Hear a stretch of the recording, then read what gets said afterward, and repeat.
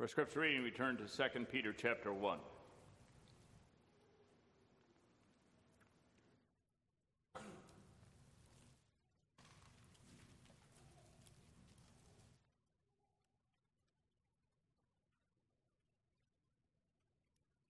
couple of ideas that are seen in the book of 2 Peter is one, that there's a reference to this idea of growth in knowledge, grow in grace and knowledge. And to take note of that, when there's reference to this idea of growth and of knowledge and of heeding the word. And we'll see that in the first chapter here. And the epistle ends by saying, grow in grace and in the knowledge of our Lord and Savior Jesus Christ. Another point is that there's reference to the coming of Christ.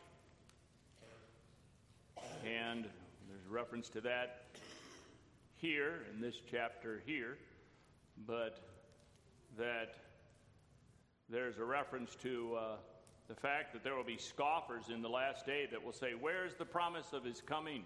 And so on. So it's another idea that he talks about knowledge and studying the word, and also from the viewpoint of how it speaks about the coming of Christ, the power and coming of Christ, and how there are many scoffers and there are many false teachers. We read the chapter, 2 Peter 1. Simon Peter, a servant and an apostle of Jesus Christ, to them that have obtained like precious faith with us through the righteousness of God and our Savior Jesus Christ. Grace and peace be multiplied unto you through the knowledge of God and of Jesus our Lord, according as his divine power hath given unto us all things that pertain unto life and godliness, through the knowledge of him that hath called us to glory and virtue, whereby are given unto us exceeding great and precious promises, that by these ye might be partakers of the divine nature, having escaped the corruption of the corruption that is in the world through lust. And besides this, giving all diligence, add to your faith virtue, and to virtue knowledge, and to knowledge temperance, and to temperance patience, and to patience godliness, and to godliness brotherly kindness, and to brotherly kindness charity. For if these things be in you and abound, they make you that ye shall neither be barren nor unfruitful in the knowledge of our Lord Jesus Christ. But he that lacketh these things is blind, and cannot see afar off, and hath forgotten that he was purged from his own sins. Wherefore the rather, brethren, give diligence to make your calling and election sure. For if ye do these things, ye shall never fall. For so an entrance shall be ministered unto you abundantly into the everlasting kingdom of our Lord and Savior Jesus Christ. Wherefore I will not be negligent to put you always in remembrance of these things, though ye know them, and be established in the present truth. Yea, I think it meet, as long as I am in this tabernacle, to stir you up by putting you in remembrance, knowing that shortly I must put off this my tabernacle, even as our Lord Jesus Christ hath showed me. Moreover, I will endeavor that ye may be able after my decease to have these things always in remembrance. For we have not followed cunningly devised fables, when we made known unto you the power and coming of our Lord Jesus Christ, but were eyewitnesses of his majesty. For he received from God the Father honor and glory, when there came such a voice to him from the excellent glory, This is my beloved Son, in whom I am well pleased. And this voice, which came from heaven, we heard when we were with him in the holy mount. We have also a more sure word of prophecy, whereunto ye do well that ye take heed, as unto a light that shineth in a dark place, until the day dawn and the day star arise in your hearts. Knowing this first, that no prophecy of the Scripture is of any private interpretation.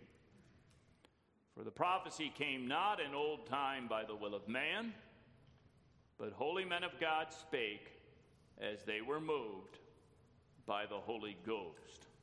So far we read from the Holy Scriptures tonight, and the text that we consider is verse 19.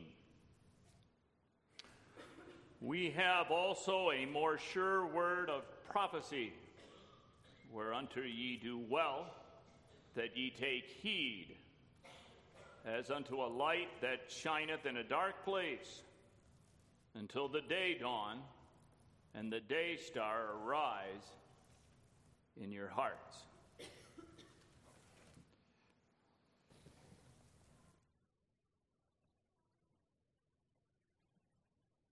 Dearly beloved in our Lord Jesus Christ, chose this text for the applicatory service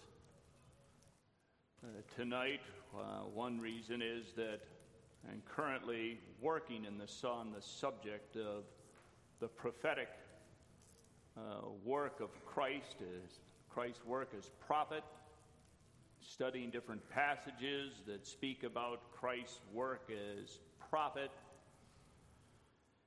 and also because this reference here to the fact that word is sure or established or firm, sometimes translated as steadfast or firm, and then the verses following that speak about the inspiration of Scripture, there's an exhortation here about us heeding the Word and how this Word is to guide us. It's like a light that's shining. And in this life, we're in the midst of darkness. And that we need the guiding light. And the danger is that one be looking elsewhere than looking to this light for guidance and for ideas. And that we not be spending the time that we ought to in really studying the Word and looking to what the Word says on matters. But that we be following our own feelings, or what we call our own experience, or that we hear those who would try to persuade us. And there are those that are very busy trying to persuade us in thinking whatever they've got some agenda, and they're trying to push some agenda, and people can get caught up listening to and using the internet and the cellular service to be able to communicate and to be listening to the ideas of the world. And that the ideas that people start to express are not ideas that are coming from the Scriptures. And sometimes they don't really want to talk about what their ideas are. Perhaps because they know they're not going to be able to prove it from Scripture. And it's important that we be able to say that we know and are confident that this is what the Scriptures say. And also that this passage speaks to us about the prophetic word that speaks to us about the power and coming of Christ. And that there's going to be a coming judgment. And there are those that will talk as if that's really not going to happen. And one of the themes that you can see in certain epistles, I mean, it's really throughout the Scriptures, but one thing that is seen in a number of the New Testament epistles is that whereas in some epistles you have stressed the idea that we're justified by faith and not by works, and it is still the case that we have to, over against all errors of conditions, be understanding and holding to the truth of particular grace and an unconditional covenant, and see the seriousness of those that deny these. And on the one hand, we don't say that those that are in churches where this is denied, that there's no believers in there. We don't say that. But it is important that we show from Scripture what the truth is on it, and that we maintain that is accurate. And there are, a number of passages, and especially a number of epistles that speak a lot about justification by faith, unconditional covenant, and so on. And then there's also this theme of the warning against thinking that, when you're in the church, and salvation's by grace alone,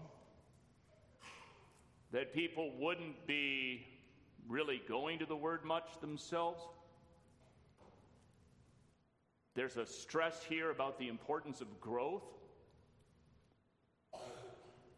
And there are those that would hear the Word and, they don't really heed what it says.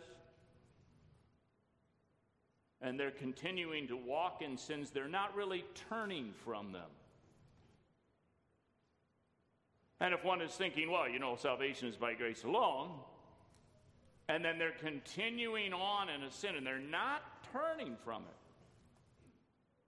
the warning about the judgment that comes upon those that do not heed the Word. And we're all going to stand before the judgment seat of Christ. And when we talk about the power and coming of Christ, He's coming as judge. And that we must take heed to the Word, which is a warning against anybody that's going to just hear what God says and they're not going to really heed it. They're just going to continue on doing what they know they ought not do.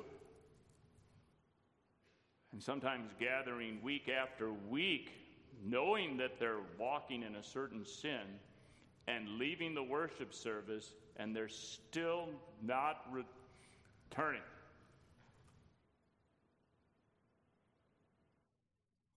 Very important that we heed the Word, the light that shines in a dark place. And so from that point of view, too, we consider this in an applicatory service tonight. We consider this under the theme, heeding the prophetic word. We consider, first of all, the prophecy, or the prophetic word. Secondly, the guidance, as it speaks about the light that's guiding in this life. It is a light that guides us. And then thirdly, from the viewpoint of the heeding.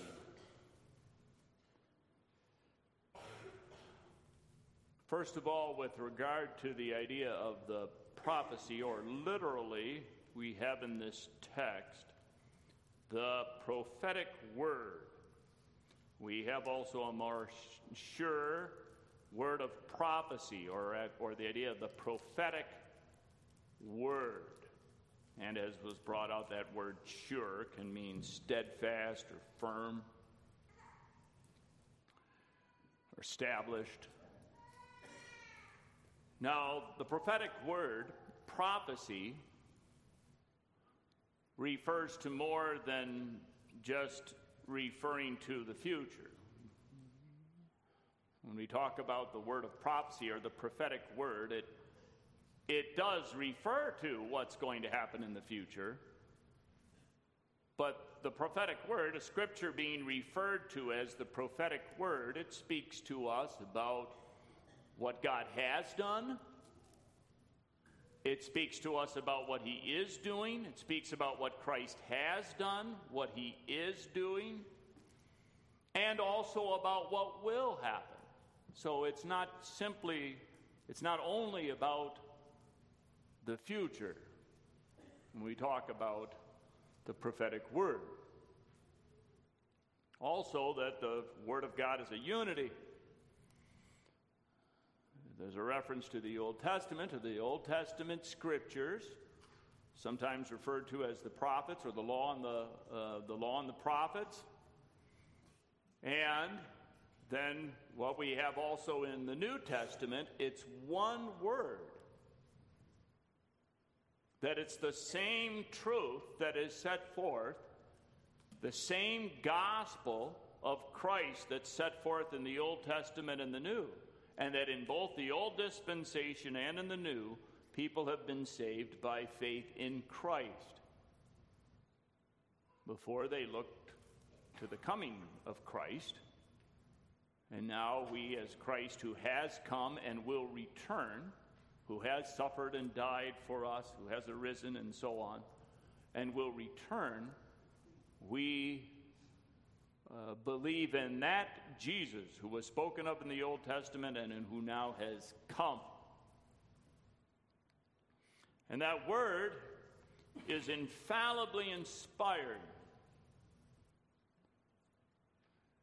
It's God-breathed,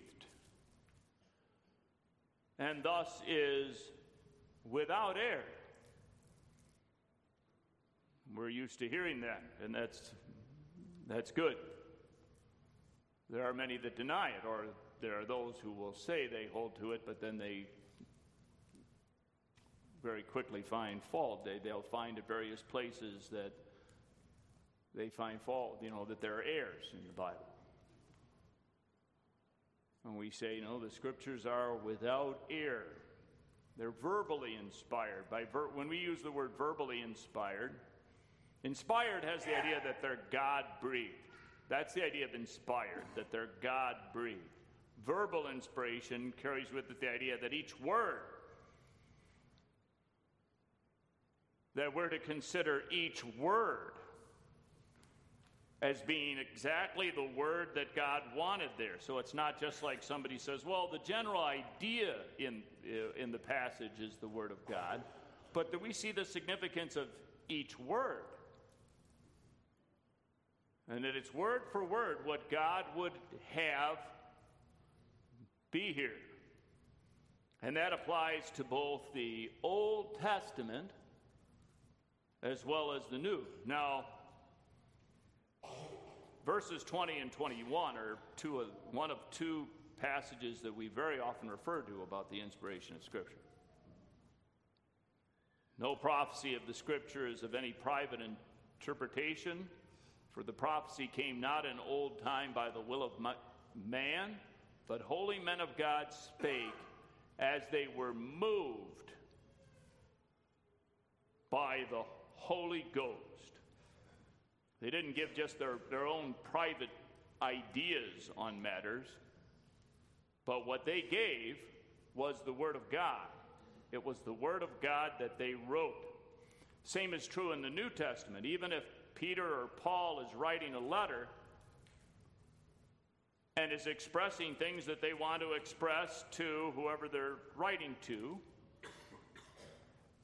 it's the case, and even though you can tell the difference between Peter's writings and Paul's, or Paul's and John's, it's still the case that God was guiding each one of these men. He had prepared them, and he guided them to write precisely what he would have them to write. And the Old Testament was infallibly inspired before Christ came. It was the case that they had the Old Testament. Now it's the case that the Son has come. The things that were spoken of, so for those that had the Old Testament, now it's the case that the Son has come. Just as the Scriptures say. He has come. He was transfigured, as was mentioned in the previous verses. It says that we were eyewitnesses of his majesty, and then makes a reference to the transfiguration. Jesus was transfigured on the mount. Now he has come, and the promises have been fulfilled. The full realization of everything that is promised is certain. It was the case all along, of course, that what God has said was certainly going to happen. But now one can look at it too and say, look, the promise has been fulfilled. And then we know, now when we look forward to that full realization, we do so as those who know that Christ has come. Just as God said that he would. Also, what we have in the New Testament, we have what was spoken by the Son himself and those who heard him. And that is a subject that comes up in a number of places. And we've been looking at this in Christian Fellowship Society, that in the Old Testament God spoke by the prophets, and there were times when someone, had a message from an angel. Now, in these last days, he has spoken to us by his Son. His Son. We've heard the Son. And Jesus told a parable about that. Where there was one servant sent and another servant, sent, and people were mistreating him. Well, then the Son goes. They'll reverence my Son. And they say, this is the heir. Come, let's kill him and seize upon his inheritance. So that distinction that there were before, he was sending the prophets to them, and now the Son himself, of whom God from heaven said, "This is my beloved Son, hear him." Hear him. And Peter said, we heard that.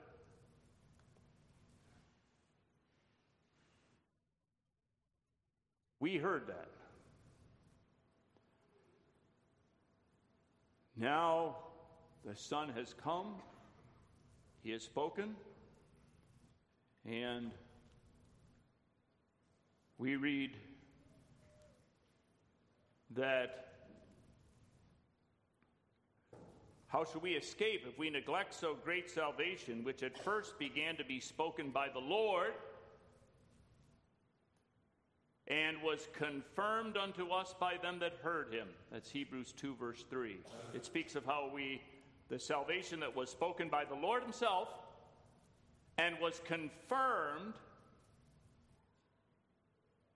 by those who heard him. The apostles who heard him. And we have that in the Scriptures. We have the word we have what the Son has said and what was confirmed by those who heard him. And it speaks to us about that word, that prophetic word speaks to us about the power and coming of Christ. In the Old Testament, it spoke about the coming of Christ and about his suffering and the glory that would follow. And now in the New Testament, we read of those who saw and heard the Messiah himself. And who saw and heard what is mentioned in the previous verses. I'm making a reference to the transfiguration because of the fact that this is what he talked about right before the text. When he says, we've not followed cunningly devised fables, when we made known unto you, what did we make known unto you? The power and coming of our Lord Jesus Christ. That's verse 16. But we're eyewitnesses of his majesty. We were eyewitnesses. Peter was one of those that was there on the Mount of Transfiguration. For he received from God the Father honor and glory when there came such a voice to him from the excellent glory, "This is my beloved Son, in whom I am well pleased." And this voice which came from heaven we heard when we were with him in the Holy Mount. The Transfiguration, where he was transfigured and shined as a light. You know, there was like a shining light. And, you know, he receives a foretaste, if you will, of the glory that Christ would have after his suffering and death, and was also a revelation of that.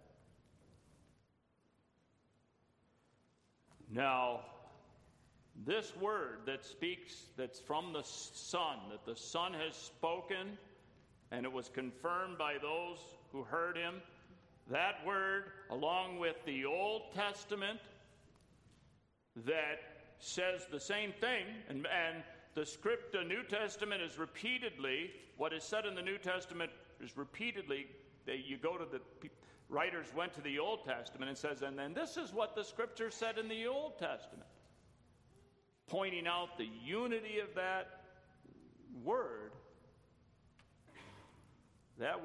which is sure, firm, is like a guiding light.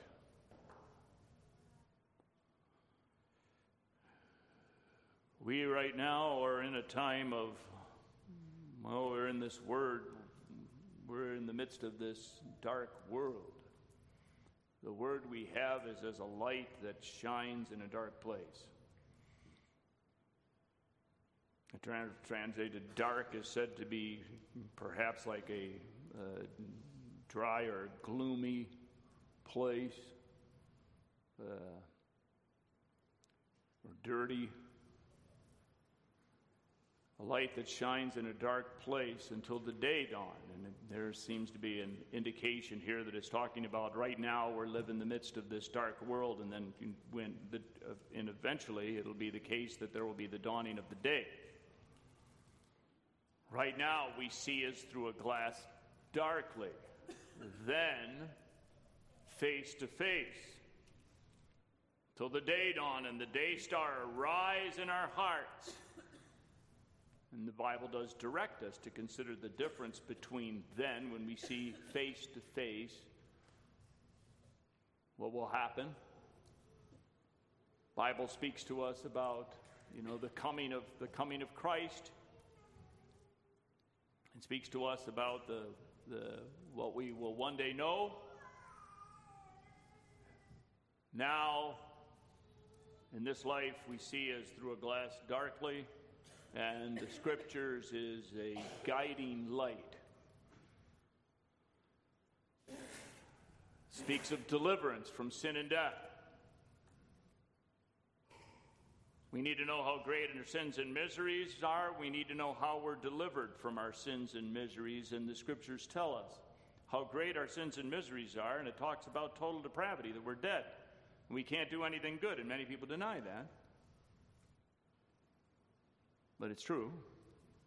An unbeliever cannot do anything good. He can't fulfill some condition. He's dead. Salvation is all of grace. Scriptures speak of how we've been delivered. We've been called out of darkness into God's marvelous light. We've been delivered from our sins and miseries. It also talks to us of how we're to express our gratitude to God.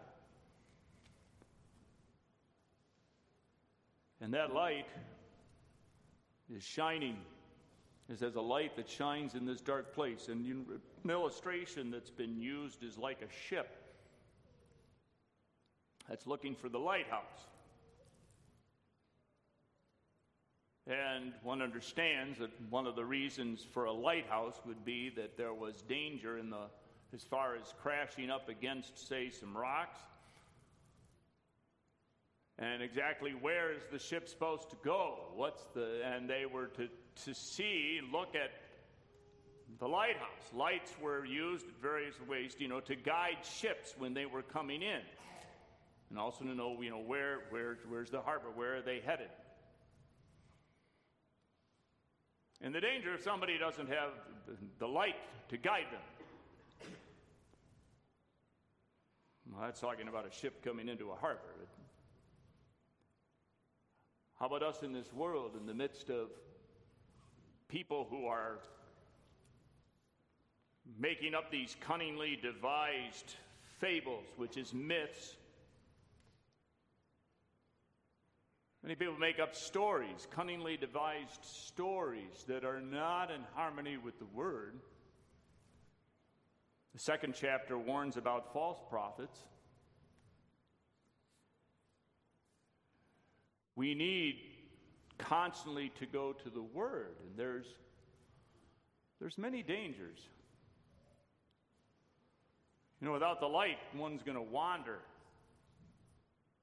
Or stumble without the light. We need the Word.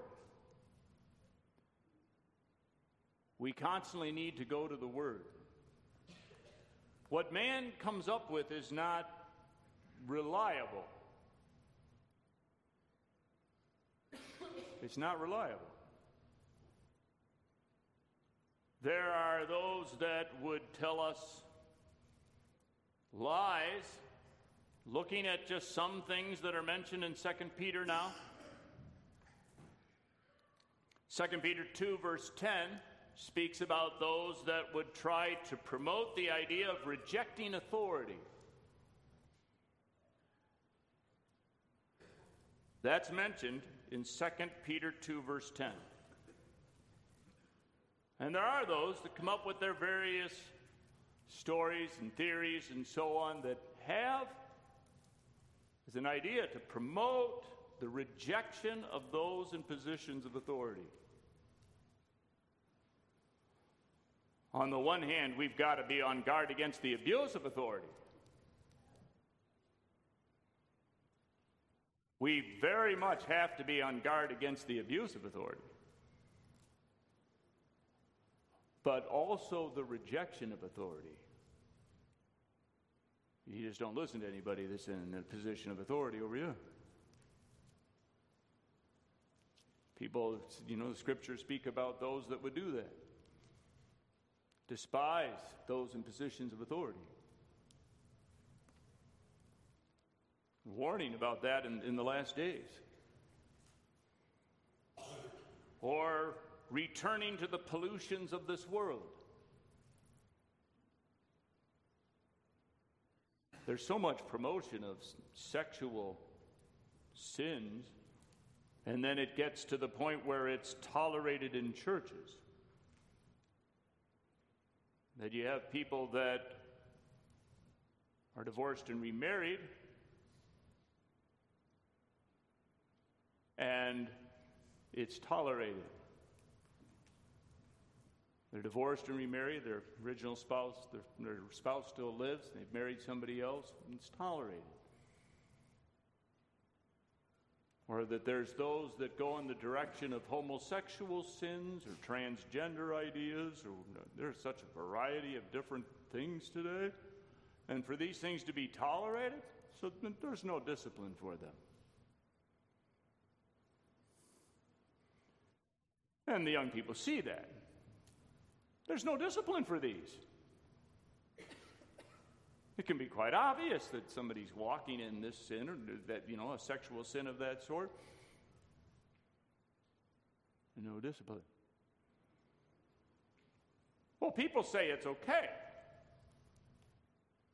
People say it's okay. People say divorce and remarriage is okay. Somebody might trust their own feelings.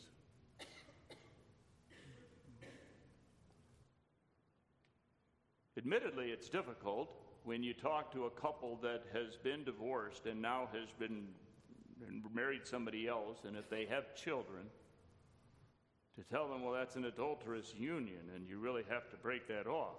admittedly, that's difficult. And yet, we can't say that, well, in that case, they can stay married. When the scriptures don't say that. Or let's say that you have a woman or a man, for that matter, that, is abused, and the husband and wife aren't living together. And now, maybe this happens when they're very young. Let's say a woman that's been abused very early on in marriage, and they've been living separately now, and then to say that woman, she can't marry somebody else.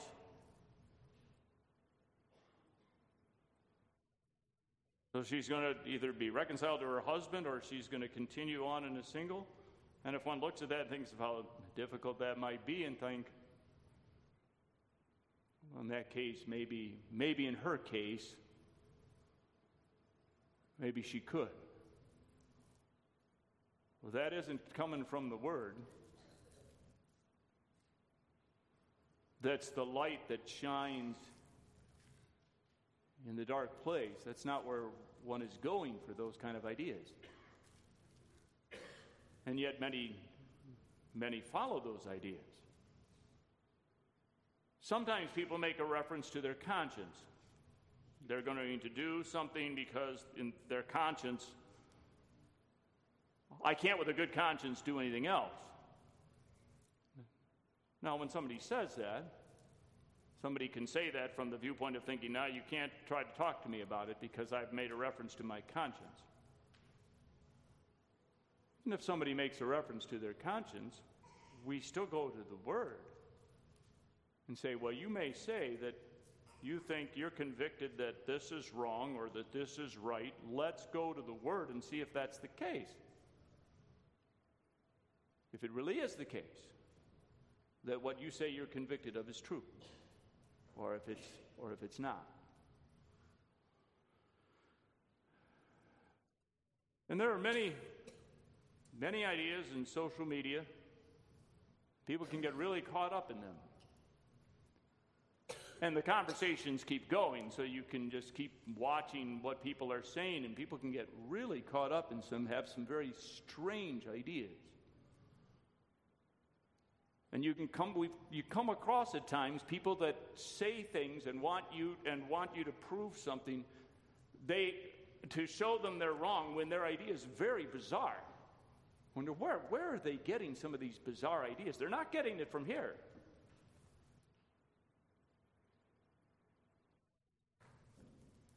And yet there are many of these conspiracy kind of theories that have some bizarre ideas along with them. We're familiar, of course, with the science that's falsely so called. And for some, they get really caught up in that. There may be a number of us that we don't really think of that too much as that we're going to be persuaded of that. But there are some that do go into the realms of science. And they listen to the arguments of very skilled scientists. And then they start to wonder if maybe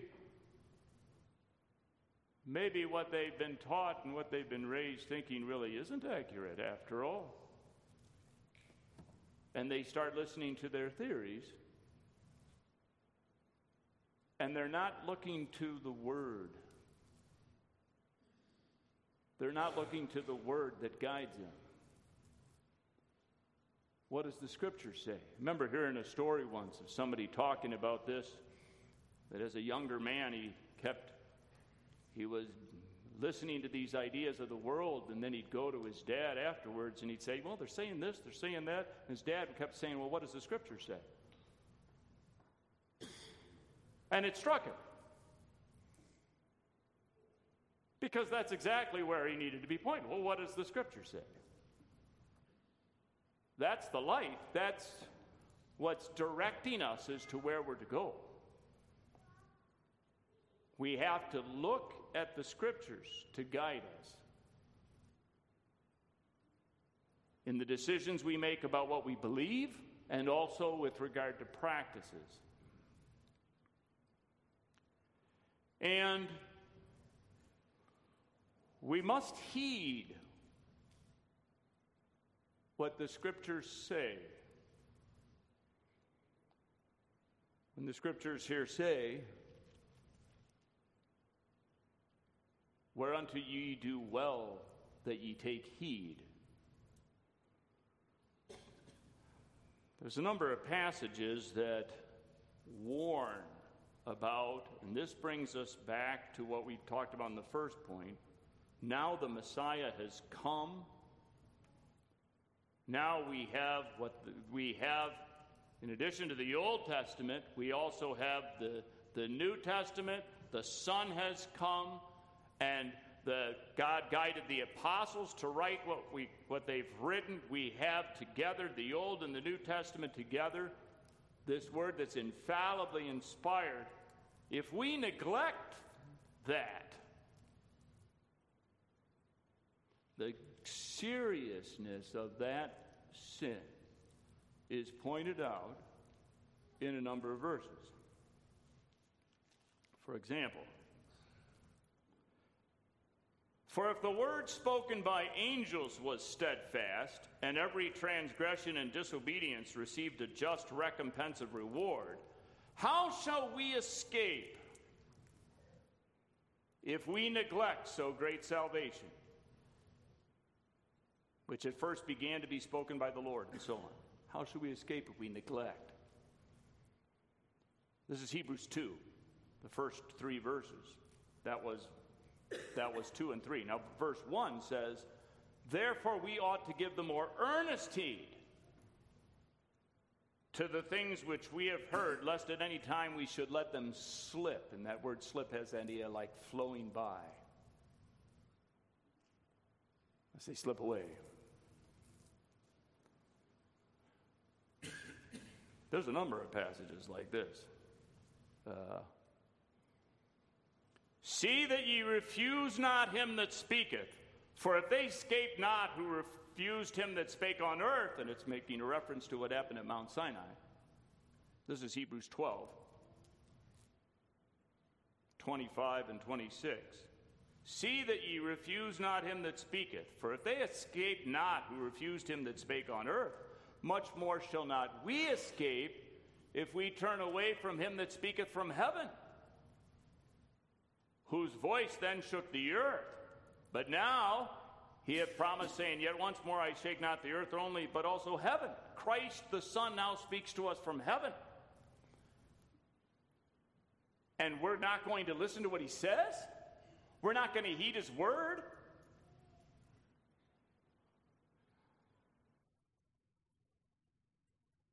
The judgment that would come upon anybody that would reject the word.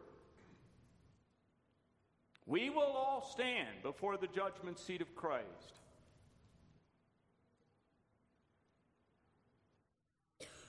We all must remember that. And on the one hand, our scriptures rightly refer to that as a comfort to the child of God who's walking by faith, who believes, who's sorry for his sin. It's a comfort to us to know that the judge is going to be the same one that died for us. And for those that are sorrowing for their sin, for those who are comforted by what's set forth in the Lord's Supper this morning, that directs us to the sacrifice of Christ as the only ground for our salvation, and who are comforted knowing that Christ is nourishing our souls unto everlasting life. And as those who confess that we don't serve God with the zeal that we ought. None of us can say we look to the Word as we ought. None of us can say that.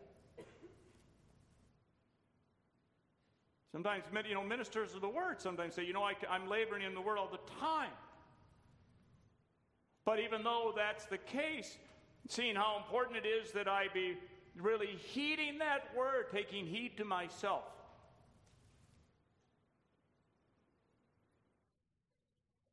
meditating on that word and how it applies to me personally.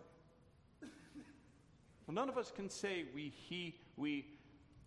serve God with the zeal that we ought.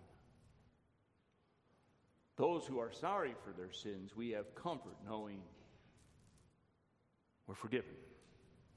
And we look forward to the return of Christ. But it's a serious, the warning to those that would hear the good news of the gospel and just continue on in their sin, and they don't turn, and they don't intend to turn.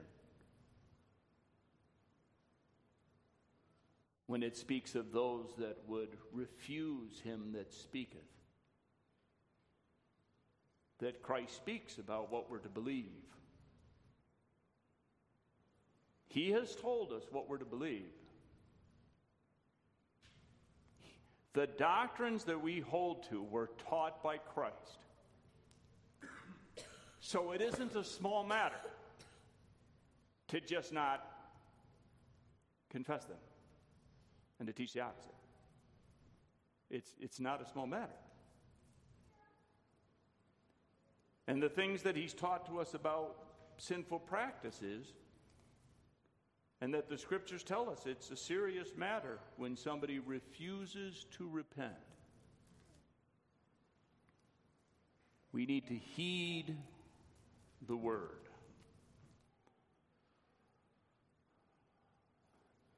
That God has given us, with our eye on the power and coming of Christ.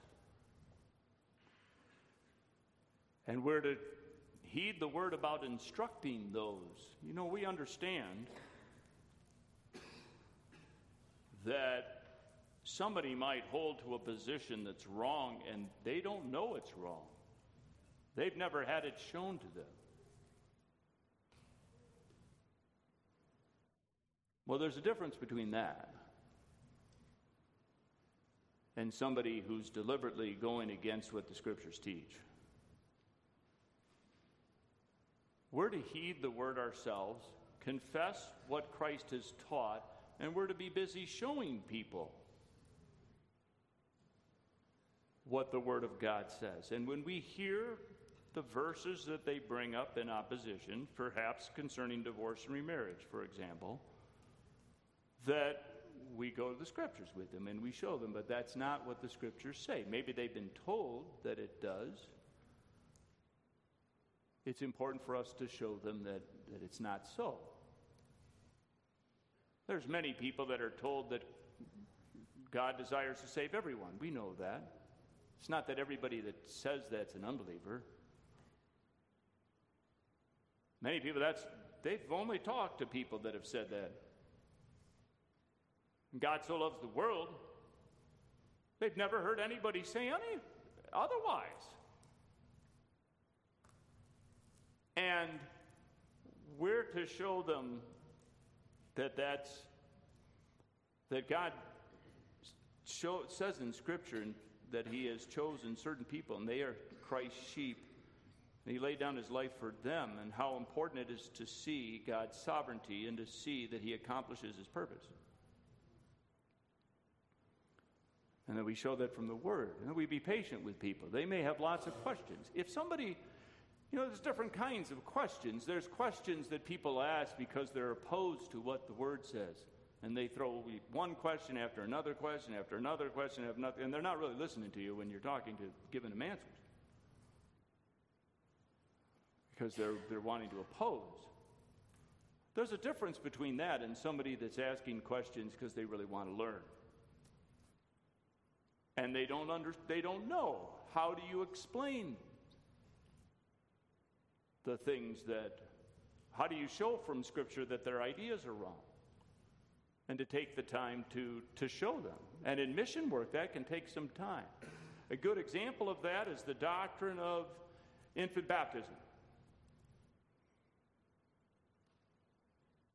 There are times when you can talk to a person about what we call the 5 points, and they will confess, or they may already confess those doctrines, and they see those are taught in Scripture. But then you get to that doctrine of infant baptism, and they think, no, God doesn't promise he's going to save every one of our children. We say, we're not saying that. But it can take some time to talk to somebody that holds to that position. They want us to show a passage that has a child sprinkled. Well, we don't have a passage like that, but that doesn't mean we can't prove from Scripture that we're to baptize children and that we can show passages that speak about that subject that sprinkling is appropriate. We can show that. And it's important for us to go to the Word and be patient and work with people, heeding what God says and telling others, which is what the Apostle Peter himself, he was saying, we do well to take heed to this word, and he himself was also teaching it to others. The Lord has taught us, he teaches us, that we might also teach others with humility, and that we may show, first of all, in our own life that we're taking heed to ourselves, and that we're heeding the word, and then heeding that word also that tells us, go forth and bear witness to the truth. And we desire to show in our life our gratitude to God. Grow. Continue to study the word, as the 2 Peter ends with that. Grow in grace and in the knowledge of our Lord and Savior Jesus Christ. To him be glory, both now and forever. Amen. Let us pray. Our Lord, our God, and our Father, we are thankful, O Lord, for thy grace, thankful for the word of truth. We are thankful, O Lord, for the guidance that thou dost give. And may we be guided by that word of truth and in all of the ideas that we hear. May we constantly go to the word to see what does the word say on these things. Guide us, O Lord. We are thankful for thy word, and strengthen us to do what thou dost say, that we may be not just hearers, but doers of the word, and show our thankfulness to thee for what thou hast done. Grant this to us, grant this to our children, and to our grandchildren. In Christ's name we pray. Amen.